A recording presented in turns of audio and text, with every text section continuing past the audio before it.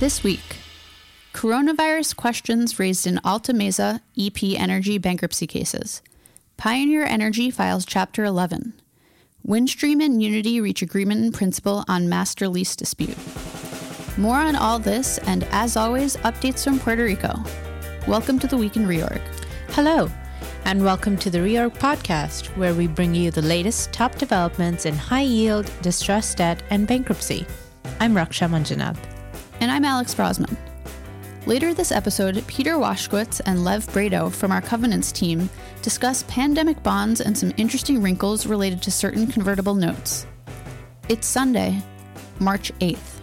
Judge Marvin Isger confirmed the EP Energy's plan of reorganization after hearing continued testimony from the debtors and ad hoc group of 1.125 lien and 1.25 lien noteholders experts addressing Judge Isger's concern expressed over the, quote, significant change in data from what appears to be the coronavirus affecting oil pricing, and whether the court should consider that impact in determining feasibility, which has been heavily contested in the cases. The debtor's expert concluded that the coronavirus outbreak would only have a short-term impact on the oil prices and does not change his prior conclusion that the debtor's plan is feasible. The ad hoc group's expert testified that beyond the immediate oil demand shock, the coronavirus would have a longer general macroeconomic non-oil supply impact, pointing to China's importance throughout global supply chains. While both experts agreed that NYMEX strip pricing is the best predictor of oil prices, the ad hoc group's expert focused on using the most current strip pricing and reiterated his testimony from last week that the reorganized debtors would be unlikely to have the ability to refinance debt ahead of the 2024 maturities. The capital markets have fundamentally changed for oil and gas exploration and production companies and have been essentially closed over various periods of time, including right now, he testified. This was not the only time coronavirus came up in a Chapter 11 case this past week. Counsel for Alta Mesa purchaser BCE Mac blamed the sale not closing by the Feb 28 deadline on the coronavirus. Gregory Pesci of Kirkland & Ellis, representing BCE Mac, told the court that the purchaser currently has a financing commitment from UBS, but the closing has not occurred yet because, quote, certain aspects of the financing became impractical. Pesci said that he was currently unable to provide a specific hard date for the sale's consummation. He remarked that in the last week to 10 days, quote, market conditions have become quite intense, and the oil and gas markets in particular due to the coronavirus. Nevertheless, BCE Mac is fully committed to closing on the deal and, quote, we have a lot invested in it. Windstream and Unity announced an agreement in principle this week resolving all litigation brought by Windstream in the context of its Chapter 11 cases relating to the parties' master lease dispute. Additionally, Windstream entered into a planned support agreement with its first lien creditors, pursuant to which the company's existing funded debt would be reduced by more than $4 billion. Annual debt service obligations would be substantially reduced, and the company would be provided with access to exit financing to enable it to pursue its strategic goals after emergence from Chapter 11, a press release said. Under the settlement, Unity would invest up to $1.75 billion in network investments for Windstream through 2030.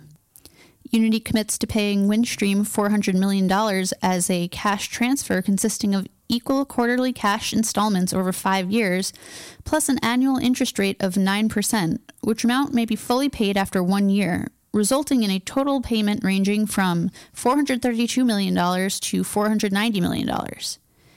In addition, Unity has agreed to acquire certain dark fiber contracts from Windstream. To fund the acquisition, Unity has consummated a sale of common stock to certain Windstream first lien creditors, yielding proceeds of at least $244.6 million, which Unity would then pay to Windstream, plus an additional $40 million to Windstream. In total, the fiber assets currently generate approximately $29 million in annual OIBDAR, the company said in a press release. The PSA notice stated that as of March 2, the PSA has been executed by holders of more than 72% of first lien claims, approximately 37% of second lien claims, and more than 39% of unsecured notes. After the PSA announcement, second lien creditor Contrarian Capital filed a letter to Judge Drain asserting key, quote, infirmities in the proposed settlement and plan support agreement, stating that the settlement and PSA are or will soon be broadly opposed by almost all creditors that are not parties to the PSA, which includes first lien, second lien, and unsecured creditors. A hearing has been scheduled for April 3rd on the proposed settlement. San Antonio-based oil and gas drilling production services company Pioneer Energy Services filed for Chapter 11 protection in the Southern District of Texas. The debtors entered bankruptcy with a plan of reorganization supported by holders of over 99% of Pioneer Energy's secured term loan and approximately 75.9% of the company's unsecured notes pursuant to a restructuring support agreement. The debtors state that the proposed plan would de-lever the balance sheet from approximately $475 million of funded debt to approximately $213 million. In addition, the plan provides for the infusion of up to approximately $203 million of new capital consisting of secured debt and new convertible notes. Under the plan, unsecured notes would receive 94.25% or 100%, depending on how equity votes, of pre-dilution reorganized equity in exchange for their claims. In addition, an ad hoc group of note holders has committed to purchase exit new secured bonds in the principal amount of approximately $78 million and to backstop approximately $118 million of the $125 million new convertible notes. In exchange for the backstop commitment, the notes group and management would also be entitled to an 8% premium payable in additional, quote, premium convertible bonds in approximately $9.6 million principal amount. The new money proceeds would be used in part for distributions called for by the plan, including the payment in full in cash of general unsecured claims, approximately $175 million in principal amount, plus an applicable premium call protection feature of term loan claims and any ABL claims not previously satisfied by the $75 million DIP ABL. And on the island of Puerto Rico, we had a busy week with the PROMESA Oversight Board filing an amended joint plan of adjustment in the Title III cases for the Commonwealth, the Puerto Rico Public Buildings Authority, or PBA, and the Employee Retirement System of the Government of the Commonwealth of Puerto Rico, or ERS. The proposed plan would reduce the Commonwealth's debt service by 56% to $39.7 billion from $90.4 billion, inclusive of COFINA senior lien bonds, and includes a global resolution of certain disputes, including the constitutional debt limit and invalidity litigation, the GEO priority litigation, and the PBA lease characterization litigation. The amended plan follows the initial Commonwealth Plan of Adjustment, which was filed in September 2019, and incorporates the terms of the February 9 Plan Support Agreement, which the Oversight Board entered into with creditors holding about $8 billion in GEO and PBA bonds. The amended plan has been signed on to by holders of approximately $10.5 billion, or 58% of outstanding GEO and PBA bond claims, according to the Oversight Board as of the filing date. Also, on February 28th, the administration of Governor Wanda Vasquez presented a draft revised Commonwealth fiscal plan to the PROMESA Oversight Board that assumes in fiscal 2021 the launch of a $1 billion disaster relief working capital fund, a $146 million pay raise for Commonwealth employees, and $334 million to cover municipal health system and pension payments. Vasquez said on February 29 that the fiscal plan draft takes into account the negative impact of recent natural disasters, but at the same time recognizes the positive impact that the federal recovery and reconstruction funding will have on Puerto Rico's economy. Legislation needed to execute the RSA for the Puerto Rico Electric Power Authority, or PREPA, remains a key sticking point between the Oversight Board and the Commonwealth, as the debt deal's prospects remain clouded by government opposition to a contemplated transmission charge to back new securitized bonds. In an exclusive interview with Reorg, touching on a range of PREPA-related issues, Oversight Board Executive Director Natalie Jarusco stressed that the failure to pass the RSA legislation raises the risk that the utility could be placed into a creditor-focused receivership, a development that could prolong a Title III bankruptcy process that already poses challenges to the aims of transforming the island's energy system. Juresco said that there is a risk that creditors get fed up and at some point go to the court and say either lift the stay or discharge the case, and then they seek a receiver. The longer this goes on, the higher the risk there is of that happening. She added that receivership could also trigger a covenant around PREPA's legacy debt that could drive rates well above the transition charge contemplated in the RSA that has sparked the opposition among legislative leaders and Governor Vasquez. On Tuesday, a 3-judge panel of the U.S. Court of Appeals for the First Circuit reserved decision after hearing oral argument on the expedited appeal from Judge Laura Taylor Swain's opinion denying the motion of a group of ERS bondholders seeking the appointment of a trustee under Section 926 of the Bankruptcy Code. The Circuit Court panel directed much of the hearing with targeted questions as well as some pointed remarks, including First Circuit Judge Sandra Lynch calling the ERS bondholders a little greedy. Similar to Judge Lynch's stance in the other recent Title III appeals, she remarked, "This is a very complicated set of cases in front of us, and there is, in the mind of at least one judge, a need to write narrowly." In the course of arguments, Judge Lynch urged the parties to address the core issue before the court, whether the district court abused its discretion in denying the bondholders' motion. Additionally, the panel generally took the stance that the First Circuit's January 30 decision related to Section 552 of the Bankruptcy Code limited the scope of the arguments on appeal, and the court ultimately directed the parties to focus their arguments accordingly. The January 30 decision concluded that the ERS bondholders' pre-petition liens did not attach to revenue received by ERS after filing its Title III petition. The First Circuit panel did not indicate the timing of a decision. However, in pursuing an expedited appeal, the ERS bondholders requested that the court rule prior to March 30, which is the expiration of the statute of limitations, to bring avoidance actions. And on Wednesday, Judge Swain granted the Oversight Board's disclosure statement scheduling motion and the amended mediation report's proposals and scheduling motions, both subject to certain revisions. The judge emphasized in her ruling that the Oversight Board is the sole entity under PROMESA authorized to file a plan of adjustment, and notwithstanding vigorous opposition from various parties, including the monoline insurers and the Official Committee of Unsecured Creditors in the Title III cases, Judge Swain said it was appropriate to give the Oversight Board an opportunity to be heard on plan confirmation. The judge explained that the disclosure statement hearing is a preliminary step in that process, adding that whether the plan will pass scrutiny is a question for another day.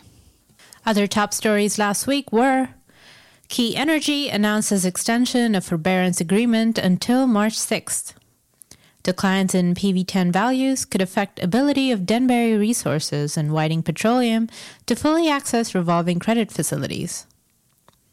Mallinckrodt calls False Claims Act lawsuit filed by DOJ, quote, improper in light of company's ongoing suit against CMS. And now here's Jim Holloway with the week ahead. Well, thanks, Alex. Good morning, everyone. The interesting times, and I mean that in a pejorative sense, continue in the financial markets.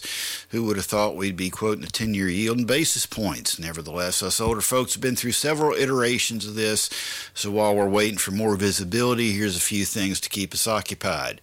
Monday, March 9th, Sanchez Energy, the trial in the Gavilan Comanche operatorship dispute. A second-day hearing in McClatchy, omnibus hearing in Mission Coal, and a final pre-trial conference in Windstream.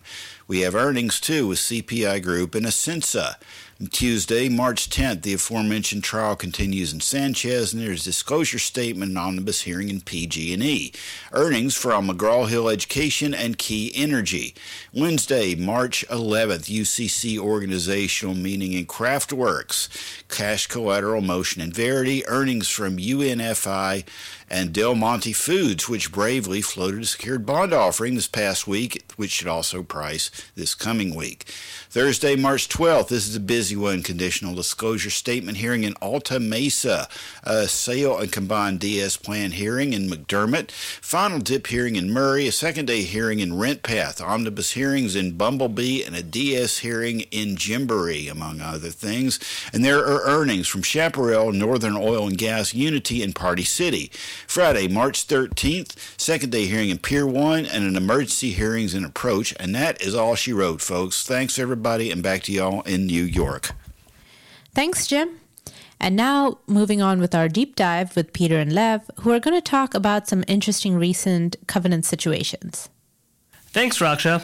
So today we are going to talk about three niche topics that kind of we rarely cover in covenants, but that have become very topical and are quite interesting. First, Lev is going to talk about pandemic bonds related to coronavirus. Then I'm going to talk about converts. And then I'm just going to finish up with some PV10 analysis. So Lev, who actually just joined the Covenants team 2 weeks ago and is very passionate about muni bonds and sovereign bonds, wrote a really interesting article today about these new pandemic bonds. Given all the news about coronavirus, it's super topical. Lev, so first of all, thanks for joining our team and writing this very interesting content. Could you kind of just give us a quick overview of what these pandemic bonds are? Yeah, absolutely, Peter. And thank you for having me on. So, this is a really interesting structure. In 2017, the World Bank issued 2 series of these pandemic bonds that pay out based on various pandemics occurring, and that money is used to fund the World Bank's Pandemic Emergency Financing Facility. Interestingly, the bonds actually have coronavirus-specific provisions because the virus is actually a derivative of prior viruses like SARS that have existed before. The bonds pay relatively high coupons. The A tranche, which is the safer one, pays 6-month LIBOR plus 6.5, while the riskier B tranche is 11.1 over LIBOR. And they mature in July of this year, and they've traded way down, with the B being between 60 and 70 and the A in the 90s. Wait, so when you say the safer of the bonds, so if I'm an investor and I buy these bonds, am I hoping, and I know this sounds callous, but am I hoping that the virus spreads or that the virus is cured? That's a really good question, and you're very much, if you're an investor in the bonds and you have a long position, you're very much hoping that the virus is cured and stops. To take a step back and provide a bit more context on the structure, they're very different from, say, a corporate bond where the company borrows money in order to use it in its business. Here, money goes from the investor to an SPV and kind of just stays there. And as an investor, you're hoping that that's going to be the case over the 3-year life of these. Now, if certain conditions are met regarding various viruses hitting certain thresholds, then there's different payouts, and which differ for each type of bond between the 2 tranches. And so again, as the investor, you're getting coupons that are a combination of premiums paid by the World Bank and then also some investment returns. Oh, interesting. So with the 2 tranches, you said one is safer than the other. I assume that means one kind of maybe has like a sub portion devoted to coronavirus, and one kind of is fully covers coronavirus costs. Yeah, I think that's a really good way of looking at it. The computations are a bit complicated. We get into the weeds in the article, but basically the A tranche, you have a really interesting provision specific to the coronavirus where it caps the payout at 16% and 2/3. So that's the max of principal you could lose if there's a coronavirus outbreak. The B tranche, though, there's a bit of a sliding scale, but in the event that there is a sufficient number of deaths worldwide, the payout could be 100%, and so that full $95 million tranche could be wiped out from the investor's perspective, and then go to fund relief efforts through the World Bank. Oh, interesting. And you had mentioned the coupon, but I'm assuming the B tranche is significantly higher. What were those again? Oh, sure. On the B tranche, the coupon is a 6-month LIBOR plus 11.1%. Oh, okay. So, and these things are maturing relatively soon. Yeah, that's exactly right. On July 15th, so just a few months out. Assuming, let's say, next week the coronavirus is cured, no more coronavirus, what happens to the bonds? What happens to the fund? So you would think that if the virus stopped next week, it would be a relatively straightforward analysis, but unfortunately it's somewhat more involved in that some of the conditions have already been met and others are actually measured on a rolling basis. For instance, the total case amount. that's computed that way. And so it's possible that even if the virus ended next week and stopped spreading, that given the way the rolling period is calculated, it's possible that it would capture the prior spread that's already occurred and thus could still potentially hit a trigger. All right, that's really interesting, Lev. I 2 days ago I didn't know that these kind of bonds existed, and it's a very interesting area of the fixed income market. So thanks for that. Absolutely, and speaking of interesting areas of the fixed income market, I know you recently published a couple of reports on companies with interesting convertible issues, Tutor Perini and Global Eagle. I'd love to learn a bit more about those. Yeah, so we rarely look at convertible notes just because they never have they don't have covenants in them. It's just kind of based on conversion prices and just kind of issues that we would never get into. However, both Global Eagle and Tutor Perini have these converts in their structure, and they each have provisions that kind of could kind of almost literally topple these structures. Tutor Perini, for instance, it has a series of convertible notes that come due next year. And its revolver, which it has drawn on, it has a springing maturity to December 2020 if the company has not fully redeemed these convertible notes by then. Now, the problem is the convertible notes in that indenture, they cannot be redeemed until 2021. Obviously, the company cannot redeem them. Now, they can obviously purchase them in the open market, but the company's revolver provides it minimal capacity to do that. So it literally does not have any options to deal with it. In fact, on their recent earnings call, management said that they're going to have to look to either refinance or replace the revolver, which, we kind of mention that in our article. That's kind of like a catch-all. These companies can always do it. It's just surprising that this company has literally been brought to the point where replacing their revolver actually is probably their best option. Aside from that, is there anything else they could do? There really isn't.